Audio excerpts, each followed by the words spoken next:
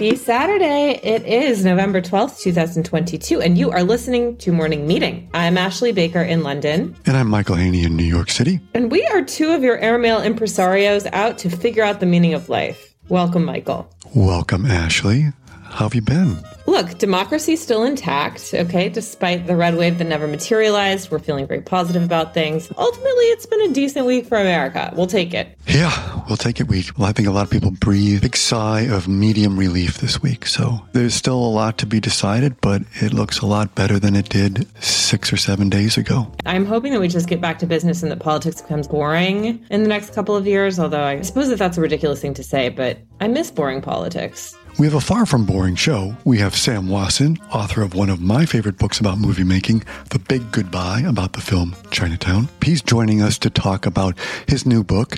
In addition, we've got Marsha DeSanctis, who will join us to share her idea of a winter travel destination that you should all put at the top of your bucket list. And speaking of winter and the holidays, food writer and editor Christine Mulkey will stop by to share her thoughts on the best new cookbooks of the season. So it's a great show. But Ashley, before I get to that, should we start right away making it a very airmail subject? Do you want to talk about episode 1 of the new season of The Crown? No, because I haven't seen it, Michael. I'm pacing myself. It's called Restraint. Oh, so I can't talk to you about it? Sorry, I haven't seen it yet. No, Michael, we're not talking about it this week. And I'll tell you why. I haven't seen the first episode because my husband has been working and you know he's going to murder me if I watch it without him. So that's a domestic matter and I'm going to take care of it. We'll get back on this track next week. There's been plenty of chatter on The Crown already by us and by every other media outlet in the world. So listeners, apologies, but don't worry. We'll be back and at it in full force next week. Okay. Wow. You're really talk about adding drama. It's just you're making it a cliffhanger. But so I will pause and my thoughts will come at it full bore next week. So stick around. Dun-dun-dun. So Ashley, where shall we begin? I kind of want to start with holiday cooking and recipes. Let's get the service, Michael. Let's get the service going first of all, don't you think? Let's set the table with something great from Christine Mulkey, right? Yes.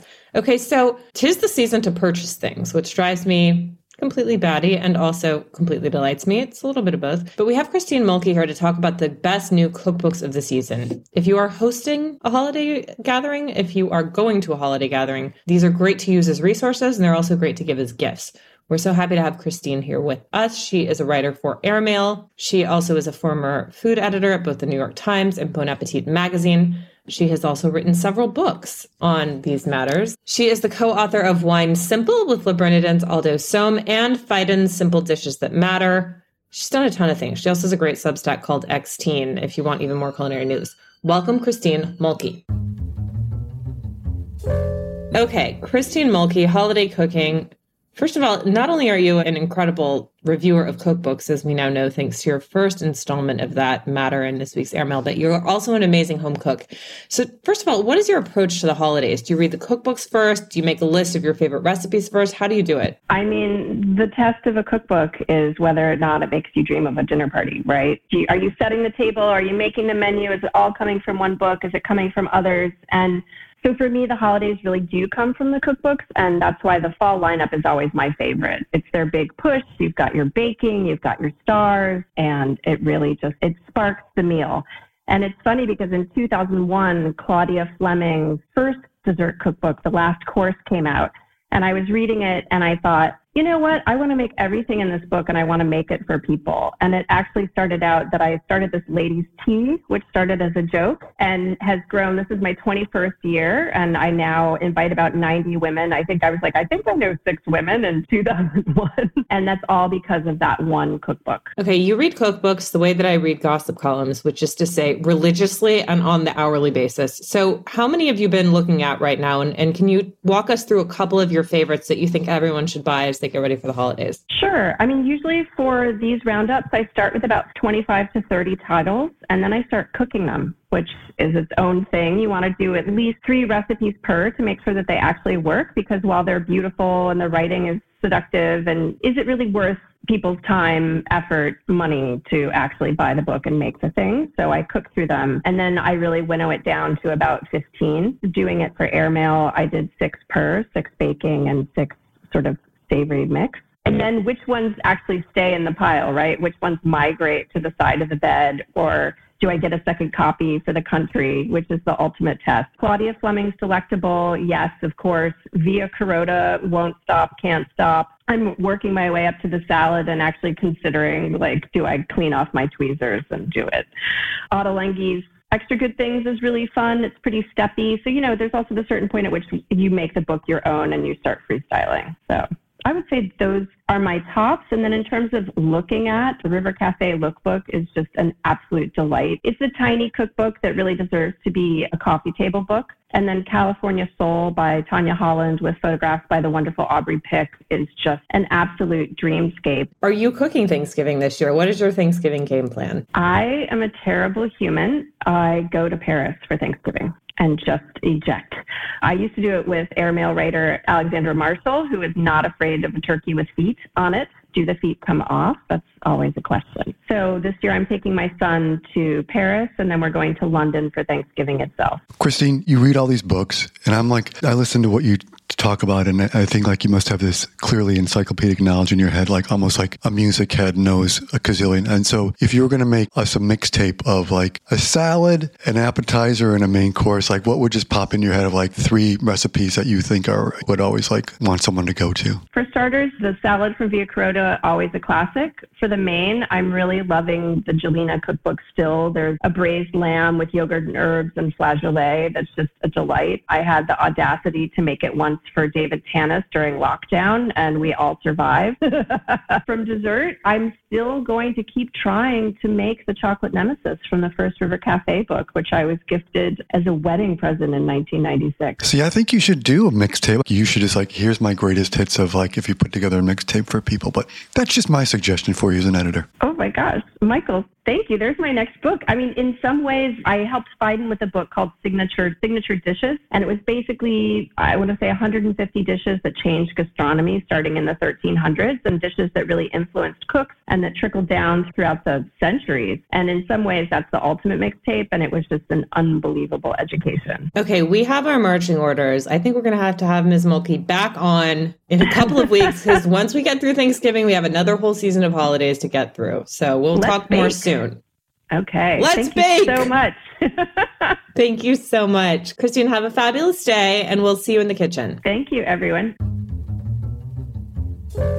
Okay, I'm hungry. I'm hungry. You know what's great for after you have a great meal, to get rid of your hunger, to sate your hunger? Nothing would be better for your digestion than to maybe sort of just be on a boat drifting down the Nile. That would be very soothing, right? That's the kind of R&R I'm talking about. Marcia DeSanctis is one of my favorite, I mean, I hate to be so biased, but Marcia is one of my favorite writers to work with here at Airmail because she's always going somewhere interesting and also has something interesting to say about it, which is not always the case when it comes to travel writing. We're so happy to have her here. She has written about Egypt for us this week. This is after going to Rwanda recently. She also was in Poland. I mean, she's been all over the place. Marcia is a wonderful writer and editor. In addition to her wonderful stories, she is also the author of the essay collection, A Hard Place to Leave, Tales from a Restless Life. Another good idea for a holiday book. Welcome, Marcia DeSanctis. Okay, Marcia, Egypt was a bit of a bucket list trip for you. When did you start getting the urge to go there? Interestingly, I feel like when we have been searching out the ancients, we always just kind of go to Greece. And Egypt just got on my consciousness because of the boat that I ended up taking. A friend of mine in Paris knows the woman that partially owns it. She's a French woman. And she had just been saying, you have to go, you have to go. The boat is so beautiful. The boat is so chic. It's so glamorous. It's so peaceful. And it turns out my son moved to that part of the world. So everything kind of collided and I had a little window of time. So I was basically sailing up the Nile to see my son at the end. But Egypt I found incredibly overwhelming. And one of those things like, why did it take me so long to get there? Where did your journey begin? Well, I began in Cairo, but the boats in the olden days, like in Victoria times, boats started in Alexandria. But now they start south of Luxor, about a half an hour south of Luxor. And of course, many of the great monuments are in Luxor. King Tut's tomb, the Valley of the Kings, the tomb, Karnak, some of the great temples. And so you usually spend kind of a day or two there, which is what I did. and get picked up and driven down to a town called Esna, where there's a magnificent temple that is really still being excavated. There are people still working in there on scaffolding. You're kind of walking underneath these people that are still unearthing Egyptian ancient history in real time. It's really fascinating. And then 5 days is what a boat typically runs, or at least a sailboat. They have a lot of these kind of steamboat, riverboat looking things with I guess they don't have a big wheel, but you kind of imagine they're closed and they have windows, whereas our boat was just completely open. The deck is completely open. There's no windows. It's just cross breezes and you're just very much there in the river, so close to the edge. It's a narrow river too. And so you're very close to the edge. And then you end up just outside of Aswan, which is as close as you can get now to Aswan because of the dam that was built in the 60s. It's also, as you note in your story, the centennial of the discovery of King Tut's tomb. Are they doing anything in Egypt to mark it, or is it anything special that you came across? Well, I think they use these anniversary pegs as ways to bring people there in a way. It's also the 200th anniversary of the deciphering of the mysterious symbols in the Rosetta Stone. So, yeah, 1822, 1922, 2022. It makes a lot of sense. All these things are converging and hopefully maybe driving a little bit of a tourism push. It's a very easy place to get to. Egypt is, there's direct flights. There are very few direct flights to Africa that you can get to Nairobi, you can get to Dakar, you can get to Johannesburg, and you can get to Cairo. So it's a very easy place to get to. And I would say relatively very cheap to be a tourist or to be visiting. Marcia, it's been 10 years since the uprising in Tahrir Square. Is safety a concern at all for tourists traveling to Egypt right now? I personally didn't feel any safety issue whatsoever. I think there's a relatively stable government. It's like all governments in that part of the world. It's a little bit controversial. It's not universally popular. A lot of people think that the military overreaches and the government overreaches, and it's maybe not looking out for just average people, but I didn't feel any safety concerns at all, and really rarely do in most foreign countries. I'm not going to Syria or Iraq or places like that, but Egypt felt pretty safe. And I felt very well taken care of too, and very well kind of understood and very well accompanied by Egyptians. I think they do tourism very, very well. I think Egyptians are very good at taking care of international tourists. Speaking of safety, then, you're on the boat. I want to hear, because you then chose to swim in the Nile, which, as you noted in your story, used to have crocodiles and many other, but that must have been an amazing experience to swim in this ancient river, right? It was an amazing experience. And the more I travel, the more I think that a lot of the palpable mystique that we feel about places often has to do with the river. The Rio Grande and the Ganges and the Seine and these rivers that have traditionally just where history happened, where armies were transported and where conquering kings were floated upon. And the Nile really does have that feeling of ancient history. And I was a little reluctant at first just because I thought, is this clean? This is a big river that goes thousands of miles through, I'm going to get anyway, many, many countries in Africa. But there is almost no industry along the shores, along the banks. There aren't paper factories or chemical runoffs or things like that, which is an issue in so many rivers. The water felt very fresh and it was just kind of the time of day that we relished most of all. And also the current is very, very fast. So you're not going to swim there. The current is, I think they said it was 12 knots. So what they do is they take you along a little bit and you float back to the boat on the current, and sometimes you'd grab onto the boat and you'd be hanging onto the ladder and your legs would be just still floating up the Nile because the current was so fast. But that was a big plus, actually. I think that was in a way the most exciting thing, that just every day, kind of hot, kind of spent, a little dusty from walking around these beautiful excavations and getting back and just jumping in. It was really nice. I would move Egypt up on the bucket list. I mean, it was a bucket list place for me, but not necessarily at the tippy top until I got there and I said, that was a mistake. I should have come here 20 years ago and then be coming back by now. So I recommend it highly. And the boats and the Noral Nil boats. They really are exquisite. Michael and I will be doing our next podcast from one of the destinations along the Nile. Exactly. We'll be doing our Antony and Cleopatra sort of homage. Speaking of all our stuff about hotels and places to go and travel, I just wanted to note there's a lovely story in the issue this week by Marlo Granados. And it is about, if you're coming to New York, one of the places you always want to go any time of year is Bemelman's Bar at the Carlisle Hotel. Well, there's a new reissue of a book that Ludwig Bemelman wrote. It's called Hotel Splendide. It's coming out very soon by Pushkin Press at the end of the month.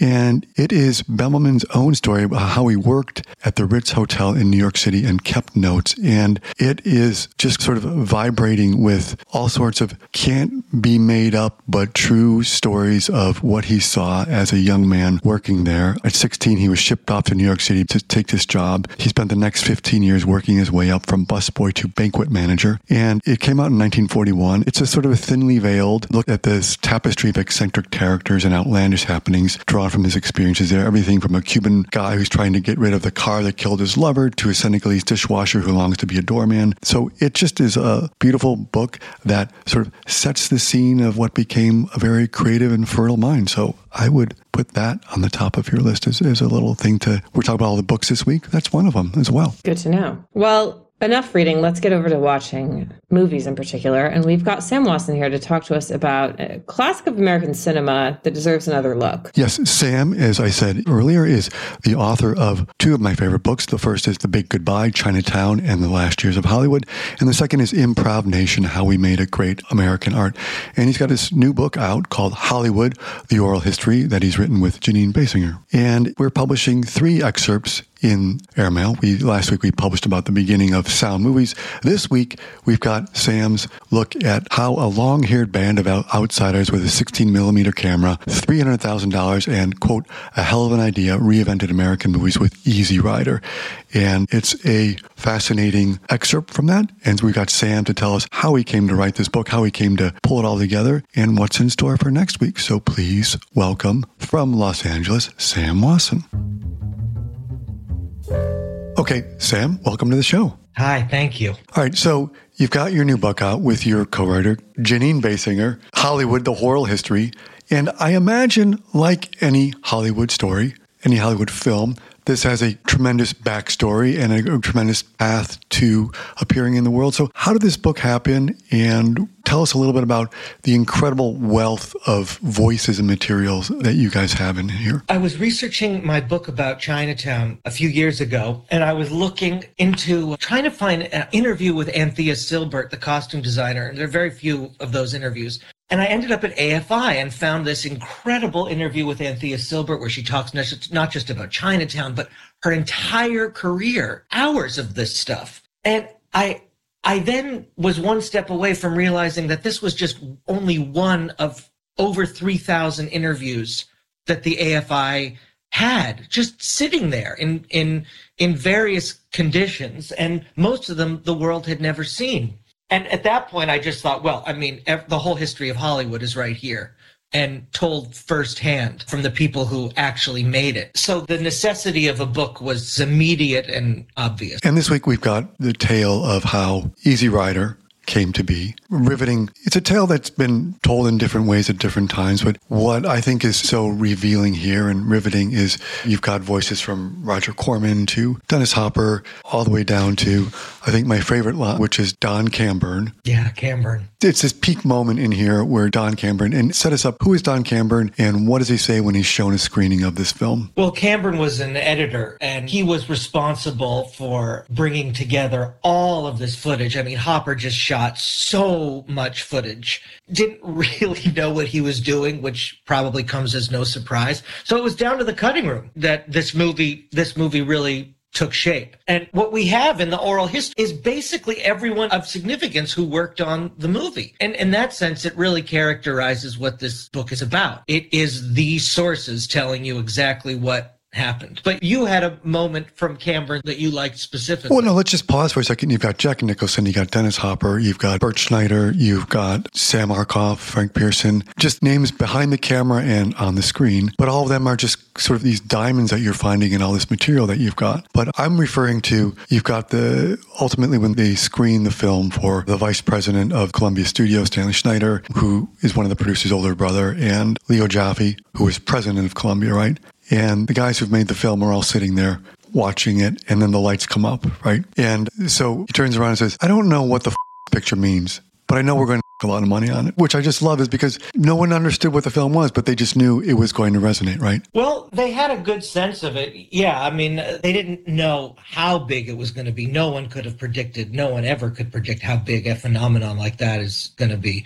But Hollywood, and this is a refrain that we come back to throughout the entire book, borrowing from William Goldman, nobody knows anything. It's really true that nobody does know anything in Hollywood. You never know what is going to hit. And anyone who tells you that they do is lying or delusional. And we need it to be that way in Hollywood, because if we ever pretend or think that we're certain, we've cut off the unknown element of the future that we always need to be considering. That's what art and entertainment should be, a glimpse of something we haven't had yet. So to say we understand it, we know it, we can predict it, is delusional and counterproductive. No one knew Easy Rider was going to be a hit. At that moment, they had a good idea, and I think that's an important distinction to make. Sam, in sifting through these hours and hours of transcripts and interviews, was there any moment that for you was just so exciting to come across, or something that, like, I found something, I can't believe this is so beautiful, or this is inspiring? Yeah, that happened about once a week. We found an interview with Jack Benny, and Jack Benny rarely gave interviews, talking about Lubitsch's process on To Be or Not to Be. That just blew our hair back. We found an interview with Katharine Hepburn, an uncharacteristically frank interview with Katharine Hepburn, unguarded, where she's talking about how Louis B. Mayer was so concerned with the condition of Judy Garland that he enlisted her help to go and basically tried to bring Judy back. Had no idea that such a relationship even existed. And then, of course, we found incredible testimony about Marilyn Monroe that I'm confident no one has ever heard of. I mean, and that goes on and carries on through the present day. So there were hundreds of those. Virtually every time I consulted, let's say, the testimony of William Friedkin, who came back over and over again, he was such a delicious teacher. I mean, this I didn't know. What a great teacher William Friedkin is. So there were constant surprises. It was so important that we tell the history of Hollywood this way, because Hollywood is so misrepresented by Americans, so erroneously maligned, considered a place of sin, corruption, personal and financial exploitation, and Philistinism, that Janine and I have been really fighting our whole lives to tell the story properly and say, these movies that you love, they came from people who are basically really talented, and for that reason alone deserve your admiration. And the best way to convey this story was through the people themselves. You don't have to take our word for it. We're basically out of the book. You can't shoot the messenger here. And that's one of the reasons why we needed so many voices and a book so long. So it was basically irrefutable, folks. This is the real Hollywood. It was a great place, by and large, a place of, as Janine likes to say, 3 F's: fun, family, and flexibility. Now, that's, of course, in the studio days, and it is a tragic story because those 3 F's have declined in prominence ever since. And the book does tell that story. These people tell that story themselves, from Lillian Gish to Jordan Peele. We wanted it to be like that. We wanted it to be feel like a conversation where all of these people seemed like they were in a room together, even though they never were. We wanted you to have that feeling of being at the greatest Hollywood party of all time, with people finishing each other's thoughts, contradicting each other, building off what the other one was saying. We wanted it to have that spontaneous, lively, collaborative, natural feeling. Okay, so speaking of dinner parties, 3 people in the book that you would love to have dinner with. Oh, man. Billy Wilder, Louis B. Mayer, who's not a voice, but obviously a character, and Lubitsch. Ernst Lubitsch, who's not a voice but a character. Lubitsch emerges, as we always knew he would, as the one director everyone agrees on from the beginning of Hollywood to today. I mean, nobody had an unkind thing to say against Lubitsch, the filmmaker or the man. People can find things they don't love about Chaplin or Alfred Hitchcock, even Spielberg or Coppola, but Lubitsch really does survive as the golden one. Yeah. It's Billy Wilder who had the sign in his office, right? That's right. What would Lubitsch do? How would Lubitsch do it? That's it. Yeah. Well, from now on, it's going to be, what would Sam do? Sam, the book is called Hollywood, the Oral History. It's out now. And if you haven't read Sam's previous book, which is The Big Goodbye, Chinatown in the Last Years of Hollywood, one of my favorite books of the last few years, unbelievable reporting and unbelievable just talk about just a mind-blowing tale. But if you love movies and love great movies, thank you for saying that's one to read. So, Sam, thanks for being here. Thank you. And for that lovely thing that you said about my last book. Thank you. Oh, it's all true. So we'll look forward to seeing you soon. And thanks for being on the show today. Thank you, guys. Okay, take care.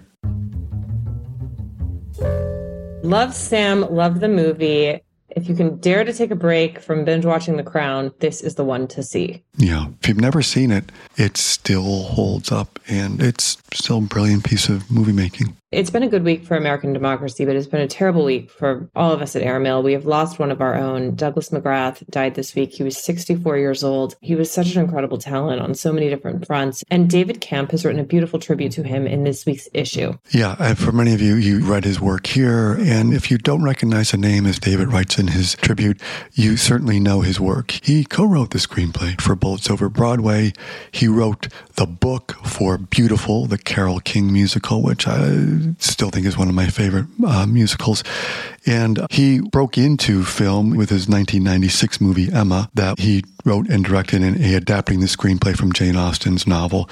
He also gave Gwyneth Paltrow her first starring role. Sadly, he died this past week. He had recently returned to the stage with his own one-man show, Everything's Fine, that was directed by John Lithgow. Just a few weeks ago, as many of you loyal listeners know, we had both of them on Morning Meeting talking about the show. So it's a beautiful tribute to Doug and a creative life. As David says, he was like the late and similarly polymathic Nora Ephron, a rare human being capable of instigating and maintaining genuine, heartfelt friendships in basketball arena numbers. And I would say that's true. He was such a generous spirit and such a smart, kind, and intelligent and witty person, and we're going to miss him terribly. He also had such an incredible career. He was always hungry for new experience, and he was, in many ways, one of those great, curious, joyful, always wide-eyed creatures that makes New York the greatest city in the world. He lived in New York for 40 years, and he was still marveling at its architecture and landscape and people and energy almost every day, if not every day. I mean, he was almost relentlessly positive about such matters. And I think that is why he worked so prolifically and so successfully. I mean, he's done some acting work over the course of his career. He memorably played Lena Dunham's high school principal in Girls. And then, of course, he's back on Off-Broadway performing a one-man show about his life as of last week. And we're going to miss him terribly. He was such an incredible person and writer, and he was just incredibly generous and funny and also had beautiful manners. Doug was known for always writing lovely thank you notes and treating everyone with such politeness. And those are values that are so important and I think often overlooked. He was a wonderful person, and we, I think, feel fortunate to have known him and been able to work with him. Yeah, I'd come a far way from Midland, Texas, as David quotes Graydon here. He said, as Graydon said, Doug was such a joy sophisticate that I just assumed he grew up on Park Avenue with an El Morocco swizzle stick in his hand. When I first learned of his boyhood in Midland, Texas, I was floored. But as I always say, New York is made up of people who come from everywhere, and they become the true New Yorkers. And Doug, as you say, Ashley, really epitomized a true New Yorker. He was the ultimate. Michael, you know what I'm going to recommend this weekend? A Doug McGrath Film Festival. If you have not seen Emma recently, if you have not seen Bullets Over Broadway recently, if you have not listened to the book from Beautiful, the Carole King musical recently, do it all this weekend. They're so wonderful, so happy, and so life-affirming, just like Doug McGrath. So highly recommend all of his work. Okay, Michael, before we go gentle into that good night, c'est le weekend. Do you have anything you can recommend? I do. And if some of you have already started The Crown but are looking for a total gear shift from it, I highly recommend Rogue Heroes that starts Sunday on Epix TV, based on the book by Ben McIntyre and created by Stephen Knight, the genius behind Peaky Blinders. This is a big, rollicking, funny, and brash World War II action-adventure drama about the creation of the SAS, Britain's secret special forces unit that sabotaged the Nazis, most particularly in the battle to hold Cairo and North Africa when all of Europe was falling to the Nazis. As I say, it's set in Cairo. It follows the adventures of the men of the SAS. This show is a blast. I mean, literally. And you know you're in for a different kind of World War II drama when, in the first 5 minutes, they cue up the rock and roll anthem from AC/DC. If you want blood, you've got it. So it's this great mashup, smart, fast-paced mashup of Rat Patrol, Peaky Blinders, Great Escape, and it starts on Epix TV on Sunday, and you can see it there. All right, we wish you a wonderful weekend, and thank you so much for joining us. Michael, will you please read us out?